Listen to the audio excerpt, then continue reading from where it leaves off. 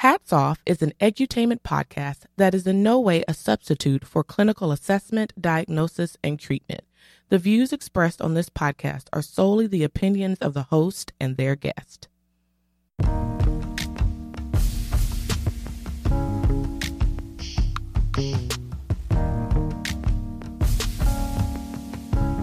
Mental health is defined as a person's condition with regard to their psychological and emotional well-being. But sometimes we have to get real, and that's when we say, Hats off.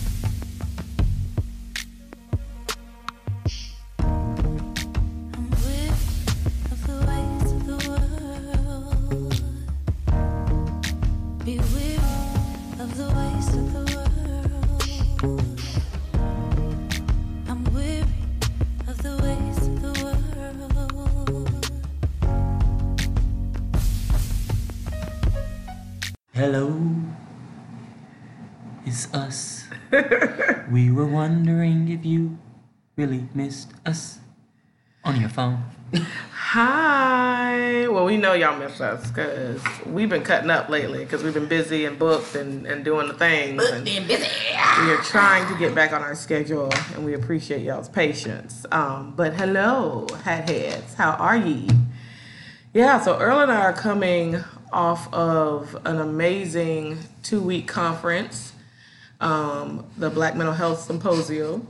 Did you say 2-week conference? 2-week, Lord, it felt, I felt like the lady from Titanic. If it was good, I think I could do a 2-week. If it was real, like it would have to be good. They would have to have all kind of like good stuff mixed in, like massages and a retreat conference. I could maybe do that. Retreat, yes, with like because you'll be learning it. Okay. Right. I'm going to say, but just 2 weeks of people talking to me? Never. 2 days. And saying, right. Right.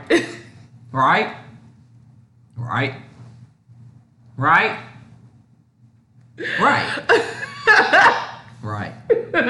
Bye. Right. I need you to leave your own home, actually. Right. Yo. Could you imagine? I could... you know that if there's always this moment where I'm fine, and then the very next moment I'm not. Like my snap is real. And you announce it, or you like, I'm not. I can't. I'm done. Like there's this weird thing that happens. Yeah. I meant to ask you offline. Does my hair look weird? But no. Okay, because I braided it and just picked it out and threw it. It just looks higher. It is higher. Yeah, because it's not curled. Yeah. Mm-hmm. Okay. I don't know. Right. Oh, top's on. Right.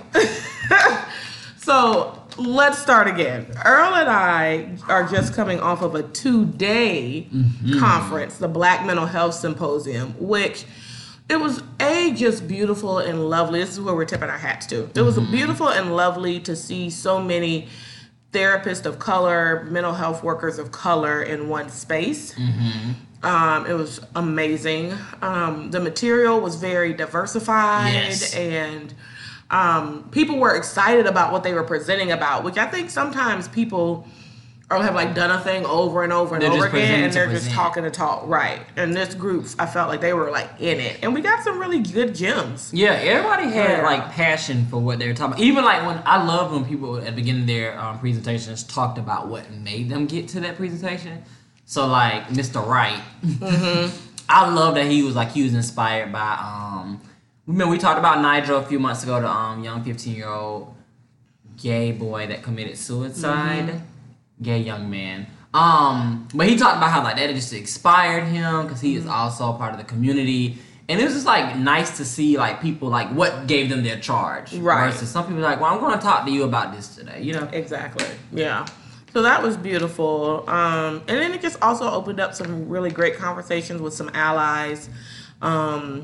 That I think always help move things forward. It also kind of showed you that I'm going to need some of my fellow therapists to get on the couch. Yeah. There's a lot of audience members who had their own that stuff. were just getting charged and like offended off things that you just haven't dealt with in your life yet. Right. I agree. 100%. What did you say your quote? Your ego quote? Oh, don't let your ego get in the way of your expansion. Boom. Did you write that on your phone? No, so I heard that when I did the creators program at Onsite, one of the participants was like, I was kind of debating if I was going to come for year 2, like, was there anything new I was going to get? And he was like, and I realized I was letting my ego get in the way of my expansion. And I was like, oh. That one was good. All right, I hear you. I hear you on that one. So yeah, I just, our topic was really very triggering. And so I really just wanted to own that in the beginning, but also encourage people to not let their feelings get in the way of this growth that could possibly happen if they could just hear what was being said. And people let us challenge them. So Earl and I presented on the Cosby effect and how racism... Yeah, we did. how racism has bred toxic masculinity and femininity in the Black community.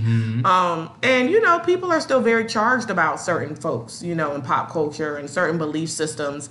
And we just wanted to say how perhaps racism has gotten us to that place and maybe we're holding too tightly to something that was given to us incorrectly. Right. And I think it was a beautiful experience. We got a lot of great feedback. People really enjoyed it. And we had like a really good group. We did. I love groups of people that are like not afraid to talk or ask questions. And everybody just kind of like flowed. Right. It was really, really, really good. Right, yeah. And I think one thing that you and I did well was we engaged with the comments ourselves so that the people didn't feel like they needed to argue a point.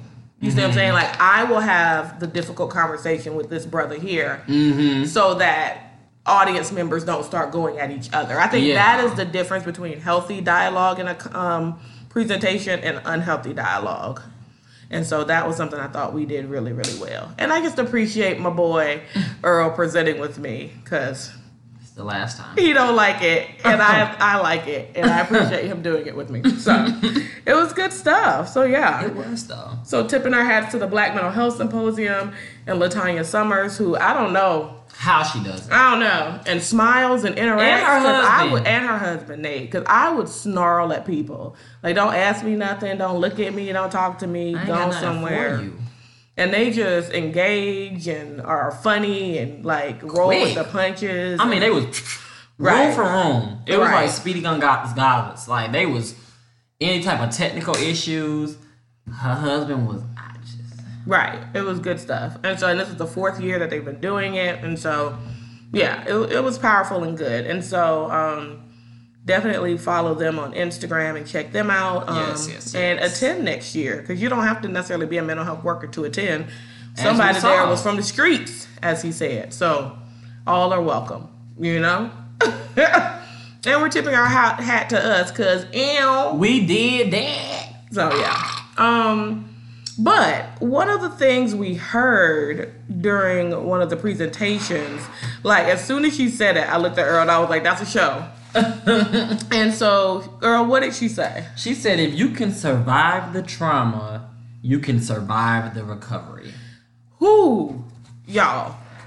That's a word in itself. That's a word in itself because I think there are a lot of people who are afraid of the recovery. Yeah. Because it's like, if I open this up, I'm going to die. Like, I know there's pain that I've dealt with, that I've stuffed down. And then when I knew I had to open it up, I was like, the Lord might take me with him on this one. Because pain is a whole nother level. It's its own being. And so we wanted to talk today about the pain of recovery. Just to normalize that shit don't necessarily feel good. And why it's important to do it anyway. So when you think of the pain of recovery, what do you think, Earl? What do you mean? Like when you think about people's resistance to the pain, like, hey, is the pain of recovery real? Oh, for sure. And it's different levels. I like to think about like people who survived like losing a body part.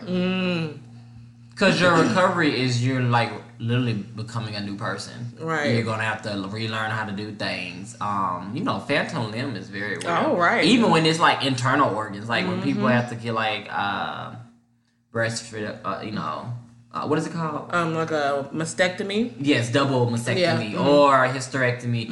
It's not just like your external limbs. But I think it's like you have to relearn. You got to grieve.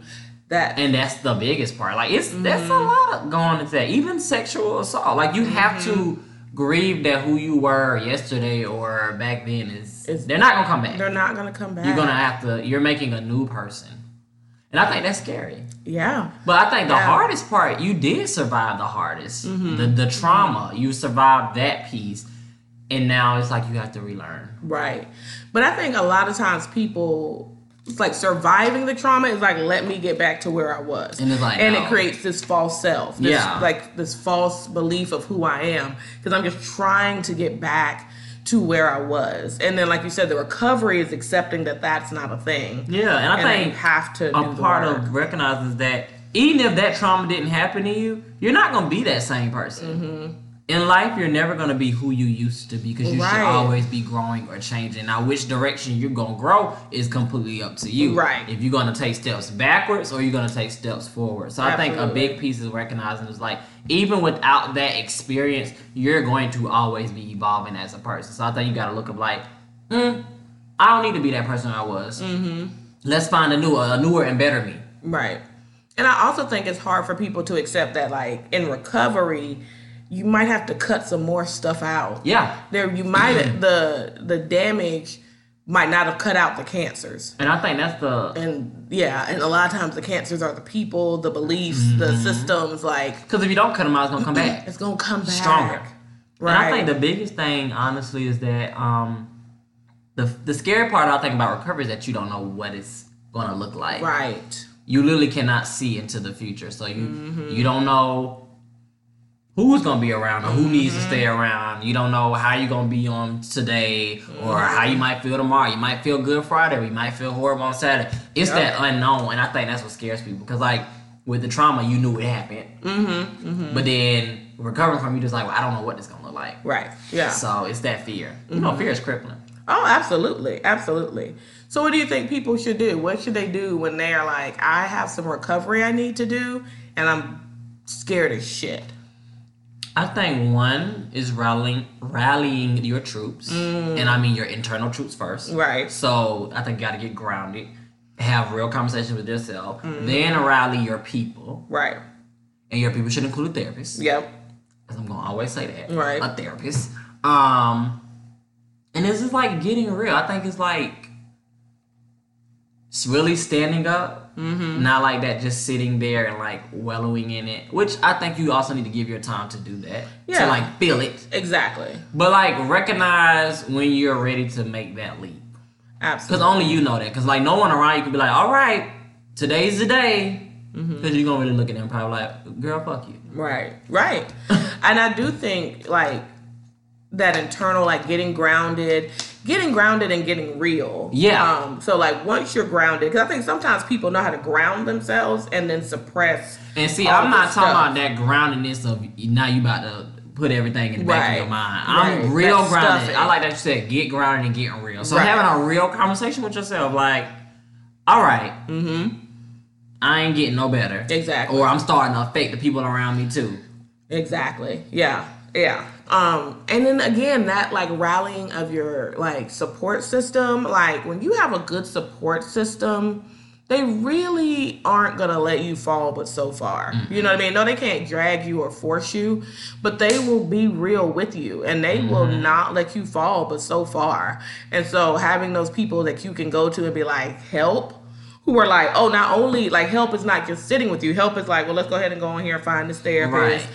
Let's go ahead and go in here and get this appointment. Like, that is the level of troops that you need. And on the flip side, I think sometimes awareness, you might recognize if your troops are starting to leave and they've always been around, but you're becoming, because the thing about recovery is if you're not going to deal with it, it's going to grow and it becomes toxic. Ugly, yeah. And when it starts becoming so toxic where it's affecting like your number one, your real troops, and they are now starting to have to be like, I have to back away because you're like now affecting their garden. Yeah. Then I think that can also be a wake up call of Absolutely. like, oh, I need to get on it. Absolutely. Yeah. Because nothing lives in a vacuum. So if you are not dealing with your pain, you are in some ways going to be like dispensing that pain onto others. That's just what's going to happen. And it's not fair. You don't have that shit under control. That's just not how it works. And it's not fair. Right. Absolutely. And so what do you think is important for people to do while they're in the process of recovery? Like, doing the work is really important. What else is really important? I think having boundaries. Boundaries with yourself and those around you. And recognizing, I'm going to say trigger because recovery, I'm thinking about like trauma. But Right. it's all encompasses. Recognizing any type of trigger. Yep. And being able to communicate that to the people around you. Like, oh, so say you might be in like a real recovery of like sobriety or something. But like recognize like, oh, I don't need to be around this. Yep. Or this type of thing, I know it's going to upset me or bring up feelings. So I think setting boundaries with yourself. But I think the first boundary should be with yourself. Absolutely. Because you can be like, yeah, I'm going to set boundaries with people. But if you don't even have your own boundaries with yourself, I know damn well everybody else better cross your boundaries. Exactly. So I think being able to uphold your rules for yourself, what you're gonna allow yourself to deal with, or like your allocated time. So like if you know Sunday nights I need to be meditating or like cry purge. Right. You know, I think setting that time for yourself. Absolutely. Yeah. And I think, one of my biggest boundaries for people is how they talk to themselves. I know for me, I've had to have some hard boundaries where I'm just like, we don't do this. Like when you catch yourself in that spiral, I'm like, we're not doing this no more. Because I'm not just going to waste time beating myself up. And we all know we can do that for fucking hours. And I'm just not interested anymore. And so having a hard boundary around how I treat myself has been really big because, I'm not getting better. And what's the point of me doing the work and then going home and talking to myself like a dog? Like, because you're literally undoing it. Right. And you wasting your money and your time. Because you're going to do that whole hour or however much building that all up and then for you to go home. And I bet you it's going to take longer for you to build it up and it's going to be easier for you to tear it down. That time period is going to be way shorter. So much shorter. You can take a whole hour building yourself up, but it takes 60 seconds. Right. To literally think about when you get mad about somebody doing something after a whole day. You got 24 hours and 30 seconds of that going to piss you off to where it's going to probably affect the next 4 hours for you. Absolutely. So I'm really big on that boundary. And I think it's okay to tell your people while I'm in my work, I can't be your support. Yeah. You know what I mean? And friends should be able to hear that and handle that. And they should be able to be like, okay, I get it. And not say, well, I just supported you and now you can't support me. And that doesn't mean you become an asshole or a recluse, but that means you know your limits and what else you can hold. And then you don't hold past that because you're doing your work. And in this moment in time, you need to be focused on you. And I think people struggle with that of being like, I can't be your ear or your Because people are struggle with thinking they don't want to be mean. Yeah. But it's like, that's not... Let's go back to our topic from last week, though. Just like things you learn as a kid. And people not being able to express their feelings. Right. That's why everybody poor communicators now. Because it's just like, you saying I don't want to do something or I can't do something, it should not be taken as mean. Right. It's like, but that's what people are like, oh, you're being selfish. Yeah. Mm-hmm. And that's okay. Sometimes it's okay to be selfish. It's these negative connotations with these words. Right. Blah. Absolutely. Yeah. And I think one of the things I know is like when I'm in a heavy recovery process, I have my like self-care things on deck. So like if I'm really going through something, you're not going to catch me without my crochet. You're not going to catch me without my journal. You're not going to catch me without, things that give me levity and make me laugh. Because I'm doing enough. Like I'm doing enough work. I need my things. You're not going to catch me without my nails done. You're not going because I need to take care of me and fill my cup, right? So that I can go back out there and keep doing the hard work. And so I think, making sure that if you're in a recovery process or you're in the space where you're really trying to work on you, that you're also loving on you really, really well, unapologetically. I think it's interesting to keep track of it. I think it's an interesting process to have some way to, for me it's journaling, but just to kind of have some way to compare the beginning and the end. End is a strong word because we're always in our work, but like when you get over the hump, when you get over to the other side of something, it's really empowering to see, oh gosh, that's where I was with this a month ago or 6 months ago or 5 years ago, to have something to go back to and be like, oh, look at you in this growth. Because that shows you this is the evidence of like, oh, I'm a totally different person. Right. Because sometimes you don't always feel it. I think sometimes you can be in recovery and really not But then when you look feel back, like, yes. And so I always encourage people to somehow keep track of their progress so that they can keep saying, you know what, you're good. Yeah.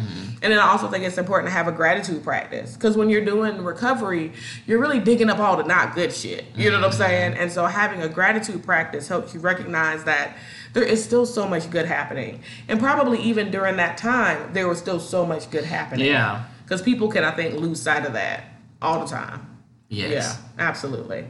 Yeah. So, Earl, what do you think are the, like, major pieces of recovery? Like, how do you know someone's in their recovery, regardless of what they're recovering from? You said the pieces, like the components? Right, because I think people think if I take this medicine, I'm healed. No. If I just go to therapy, I'm healed. Like, I don't think people I think, number recognize one, there are a bunch of honesty. things. I always say honesty. And being honest with yourself. And when I mean honest with yourself, I mean, like, not putting this, like, facade up. Or this hot air, not blowing up hot air. Like, be honest with where you are today. Right. So, like, if you ask yourself, oh, how am I today? Like, really, if you know you're having today is a rough day, I think you need to really be real about it. I definitely think being real with people around you. Right. About where you are. So I think it's so easy when people are like, oh, how you doing? You're like, I'm good. First off, good is not a feeling. Right. Right. Like, that's actually not a thing. It's not a feeling. I think, like you said, having your tools, your self-care tools, or the things you know that make you feel good, allowing yourself to feel whatever you're feeling. Going back to that, because I just feel like that's your number one thing. Right. Honesty and allowing yourself to feel the things. So whatever emotion comes, feel it. Right. Yeah. And I think you should always have your objective supports. Yeah. You know, your friends are great, and they can't necessarily be your objective supports. The best way to have an objective support is to have a professional support. Someone that is a professional that you're working with to manage this. And so, like we said, we're always going to advocate therapy. And we also recognize that everyone can't afford it or doesn't have access to therapy that would be helpful for them. But finding some way, so whether that is like an AA meeting or a CODA meeting. So there's an anonymous meeting for pretty much everything. And I think they even do them online now. So finding meetings, connecting with people, being in a support group. And I think support groups are honestly the best thing. Because even if you're doing individual, at some point, if you're in some kind of recovery from a trauma or something, at some point they're going to want you to do a support group. Absolutely. They might start you off with individuals to get you, I'm not gonna say patched up enough, but get you through it enough where you're not so triggered. Yes. And then they're gonna ask you. I've never seen where a step down plan did not include some type of group therapy. Because it's really good to hear and see other people who've experienced similar things to you, because everybody's experience is individual. But be able to recognize and be like, oh, it kind of creates an accountability piece. And I think that's another component. You need to be accountable. Yes. How are you doing the accountability piece? Yeah. And who are you accountable to?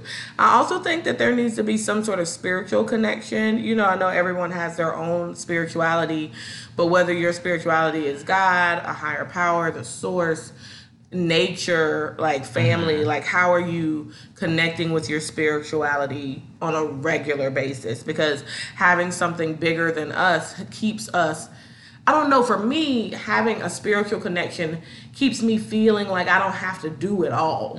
Like there are people behind me who have lived longer than me. You know what I mean? Like all of that are holding me up even when I feel like I can't do it anymore. So having some sort of spiritual connection, I think, is really, really important. And having some sort of reflective practice, whether it's journaling or meditating, really just journaling about, because sometimes I think people want to talk about their business all the time, and I don't know if that's healthy. I think having a reflective practice that's personal, where just you reflect on your work, because you can communicate, but you got to reflect. Because even when I do like TFCBT, there's a part of trauma where you have to do like a trauma narrative. And that's just like you getting your trauma out. And whatever, your narrative could be you writing, it could be painting, or you making a story, a play. Some people make songs. But I've always, one thing that we were trained on is that when you start seeing the client is just like expelling it all out, like they're talking about it almost like it's a script. Right. They're not dealing with the trauma. They're just reciting it, and they're not putting feelings attached. And a lot of times, when we do that with our clients, I always recognize. We always ask, well, what was your body telling you when this happened? What was your brain saying? Right. What were your actions? You know, because when you bring it back to thoughts, feelings, and action, you have to add it, because I can easily be like, oh yes, then the car hit me, and then we got out, and then I noticed that I was bleeding, and then the cops came, and the ambulance came, and then we done. I just gave you a script. I just told you what happened, but I didn't tell you, oh, when the car hit me, I instantly thought I was gonna die. My heart was racing. My hands started shaking. My legs locked up. See, it's a whole difference, because you're now getting back to your body where you have to feel like what was happening to you in that moment. There's a big difference in how you storytell. And I think another sign is like when people just start expelling all their business to off a simple like question. Yes. That's a sign you need to go talk to That's somebody. not even connected necessarily to what's going on. That's not healthy. Right. When you just like expel it all out, and it's like, oversharing, I think is a big sign like you need to get on track. Absolutely. Yes. So yeah. And so that's a good point. What are the signs of, okay, I'm doing the things, but the things may not be working, and I need to do something different? Like, when can you tell if someone isn't as deep into their recovery as they believe to be? You shouldn't be as triggered as much. That's always the first sign. If you're getting re-triggered, and I mean you're having feels as if it just happened yesterday, that's a sign you're not really doing your work. Right. Because those feelings should not be as amplified.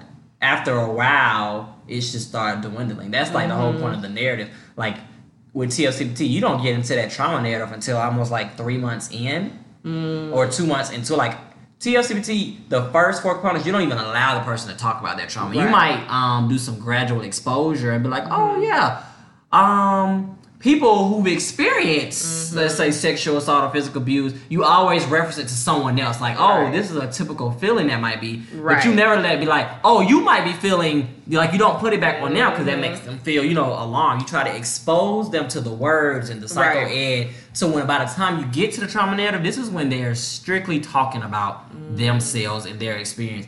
And by then, it should be dwindled. And then they should, like, to the point where they should be annoyed. Like, I'm tired of talking about this. Like, when I'm doing a trauma narrative with a client right now, and they're just like, we still talking about this? Right. But they're able to talk and, like, name their feelings. Like, yeah, I was scared. I was shook. I thought I was going to die. But, like, it's to the point they're just like, their feelings are not being triggered. Right. They have it where they dealt with it. Where they're like, yes, I can talk about it. But when you start still having those visual and those somatic responses, you're not dealing with it. Right. That means you're just pushing through. Agreed. Yeah, absolutely. Yeah, and I think back to like what Earl said in the beginning, like when you can't stop talking about it. Yeah. When you at the grocery store, or when you make every conversation about you, or when you really, really want other people to be like fired up about something with you. Yeah. And they're just like, yeah, that's terrible. But like you keep trying to like really hone in, like that means you have something unresolved and you're probably not being as accountable as you need to be, because people do horrible, horrible things, and we really have to own that the recovery, unfortunately, is ours. Like, no matter what someone does to me, I have to do the work of being well again. Yeah. Like, and I can't be focused on them and their misjustice and their, like, all this, the injustice of who they are and what they've done, and be focused on me getting well so that I don't find myself in those similar situations with people who are proven to not be what I need. Yeah, I don't think you should ever, depending on the recovery, don't look out for like an apology or remorse. I mean, I kind of feel like you shouldn't ever look for it. It's great when we get it. Yes. But it's devastating when we don't, when we've been waiting on it. Because then you're going to re-traumatize yourself. Yes. So I think you definitely don't look for anything in someone else. Right. You need to look within, and your goal should be, I'm going to get better because I want to prove something. You need to say, I want to get better for myself. Right. I think it's just how you phrase it. Right. If you're doing it for other people, I don't feel like your journey is gonna be as far. Right. Absolutely. It should always be from the root of yourself. I agree. Yeah. So yeah. And you know, like Earl said, it's scary because we don't know how it's gonna look. But what we do know is what we want it to look like. And no, it won't look like that perfectly, but you can start getting comfortable with the fact that you have some say in how it looks. You know what I mean? And that you know that there are some things, if you do them, are going to put you in a different direction of where you want to go. And so you cannot do those things. And there are some things that when you do those things, they bring you closer to where you want to be. And you can do more of that. Like, those are the things. Like, doing more of the things that feed your soul and less of the things that drain your soul are probably going to put you on at least the right direction. Right. And you can always focus on that. And, you know, you will have to wait to see how it ends up, but you can always focus on, am I feeding my soul or draining my soul in this minute? Am I allowing people who feed my soul or drain my soul into my life?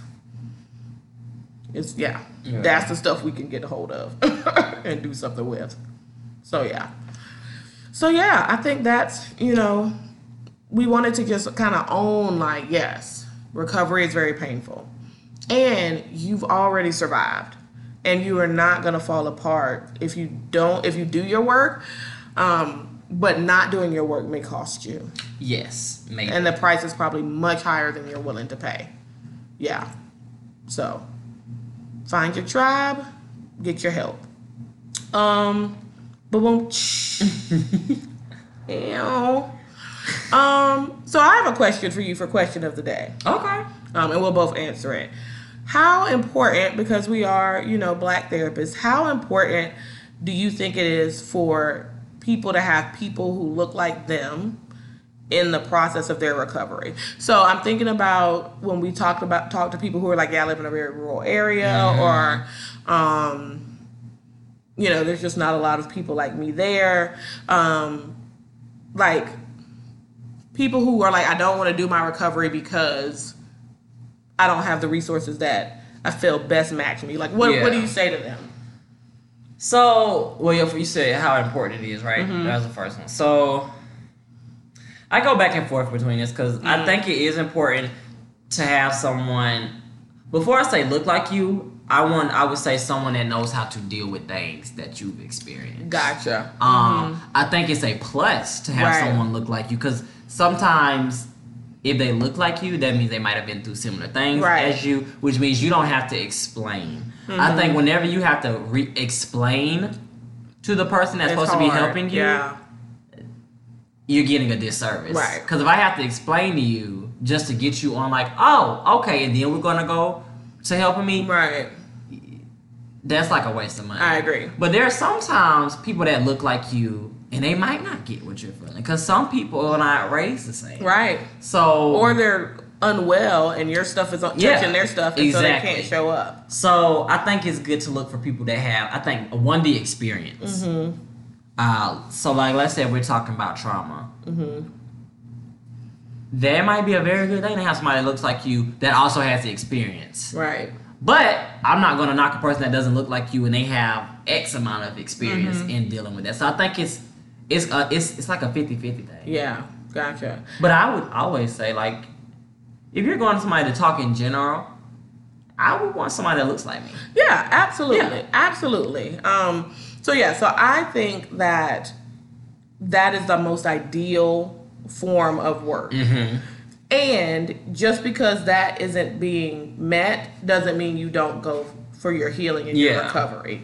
And so what I would encourage for people who just don't have the blessing of having someone that looks like them to provide them with that professional piece is, how can you find that in other ways? You know what I mean? Can you, like Iyanla Vanzant, I know we talk about Iyanla because she be problematic, but she does have this great little series on YouTube, you know what I mean, where she talks about relationships and connecting and all of that. You know, listening to podcasts with therapists of color, finding, you know, Instagram people to follow, reading articles, looking, like, you know what I mean? Like, I think you can get it in other ways. and yet still use the resources that you have available to Yeah. you. And when you're looking for your resources, look for some buzzwords. So if you go on like Psychology Today or Therapy for Black Girls and all of those things, like read what they're saying. Don't just go off of the picture in the first couple of sentences. Like take the time to read the whole bio and see if those buzzwords around intersectionality, inclusivity, you know, like human rights, see if some of those buzzwords are in their profile. That will tell you if maybe they get it or not. And I think that will make it a little bit more comfortable to open and share. So those are our suggestions. Because someone not looking like you is not an excuse for you not to pause your recovery or your healing. Right. Like, you should never be pointing like, well, I'm going to just pause this until later. Right. Because that's just going to fester. Absolutely. So, yeah. So those are our suggestions for how to find your healing, even when you feel like you don't have people who look like you to provide it. All right. Well, now it's time for That's Not a Thing. That's not a thing. Earl, do you have a That's Not a Thing? I do. All right. My That's Not a Thing is being a licensed professional and not practicing cultural humility. And cultural humility is the step above cultural competence. Yeah. You can say all day, I recognize the differences of cultures and I get it.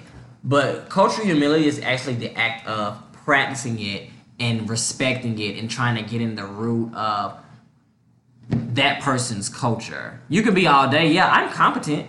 I know about the LGBT community. But are you being humility where you're showing the respect for it? Right. And recognizing and respecting the differences and not allowing your own feelings to do a misjustice or a misservice. Right. So I have issues with anyone that's licensed and you're dealing with people's lives and possibly planning untrue facts.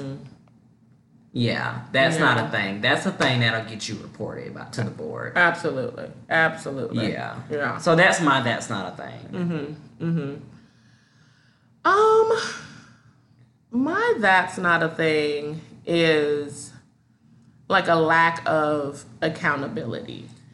I think that people struggle to hear like when they're not even necessarily like personal accountability, like group accountability, like people struggling to, you know, hear that they are a member of a group that is problematic. Yeah. And instead of them just being like, dang, I gotta do something different, they're like, it's all our fault? We did it all? Even when you're not saying that. Like, you know what I'm saying? When you're not even saying, yes, it's all your fault, you did it all. They're still feeling very, I don't know, defensive about how we've gotten to this place. And so I just really want to encourage people that I get it's uncomfortable. It's uncomfortable. There is a long, long history of poor parenting by Black mothers. Like, that's just what that is. One of the speakers even spoke on the mother wound and how unhealed Black mothers impact their children. Now, I can get all up in my feels about that as a Black mother, or I can recognize that they're not making this shit up and do the work to be a better Black mother. You see what I mean? To be like, okay, well, these are the things that I perpetuate from this group. These are the things I need to be aware of so that I can be a better human. You know what I mean? Instead of just being like, well, why are you just trying to say, what about Black fathers? What about that? I can't do shit about them. Like, Black fathers got to answer for Black fathers, but Black mothers have some things we need to work on. And I think you can look at that a lot of ways. You can look at that with masculinity. You can look at that with race. You can look at the Black relationship with the LGBTQIA plus community. Like, we got to own what's ours to own. And we got to own what was passed down to us because of our privilege. And so, and until you do that, we gonna still be in these same places. We had a guy in one of the things who was like, I was on the board talking about this 15 years ago. And we still talking about it in 2019. It's because we don't want to own that some shit's got to be different. And that's the only way that change will happen. So accountability is a thing. Yeah. Yes. Turns out. I like it. All right. I don't know about any resources. I'm sure we can find something. We'll send y'all some resources. Say that quote though still stands. Mm-hmm. If you can survive the trauma, you can survive the recovery. Yeah, that's the quote of the day. What's her name? Dr. Anel. I got it. Yep. We'll put that on there. We'll give Dr. Anel her things. Yes. Because she was really good. All right, y'all. Well, check us out on all the things. We are hats Anel off. Williams. Anel Williams, Dr. Anel Williams. She's a psychologist in Texas. Okay. I think it was Texas. Yeah, she got a lot of letters. Right. That's all I can say. So, yeah, I know she does school psychology. Last year, she was doctor on her things. So, I don't know why it wasn't this year. But I know she's a psychologist. But check us out on all the things. We are Hats Off Podcast CLT on Instagram. And then Hats Off Podcast on Facebook and Twitter.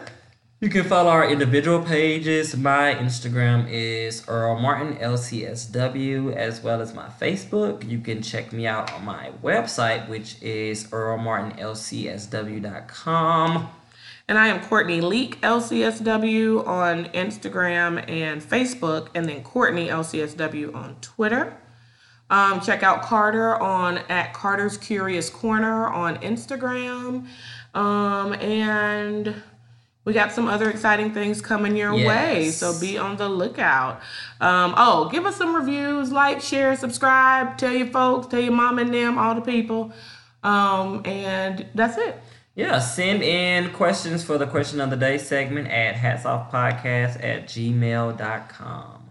All right, guys. Until next time, be you. Be true. Hats off. Hats Off is brought to you by Earl Martin and my mommy, Courtney Leak. And I'm Carter.